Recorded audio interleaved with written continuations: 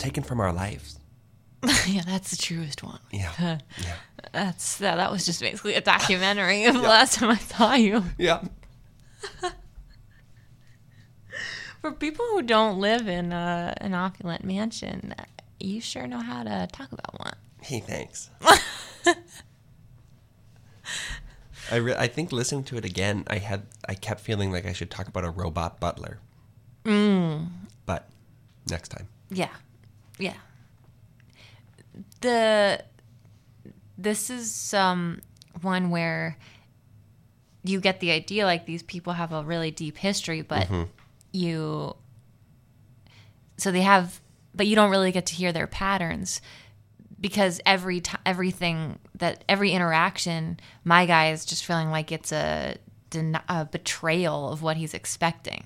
Totally. So you almost like learn about what their pattern probably was, their everydayness was through hearing his like reaction.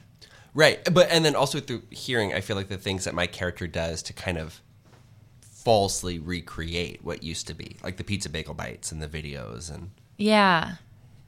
So and also I guess in the moment like where your character tries to reset it at the beginning and hug my character, there are these moments where they each want to go back, but they never do it at the same time. Yeah.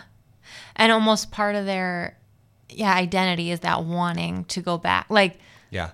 That's all we really know that's the only thing these people really seem to have in common is they think of themselves as old friends having this expecting to have some meaningful afternoon.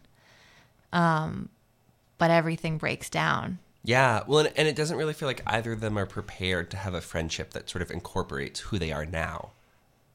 Yeah. Like they just both seem to want a friendship that would take them to this before time that they can't, neither of them can go back to.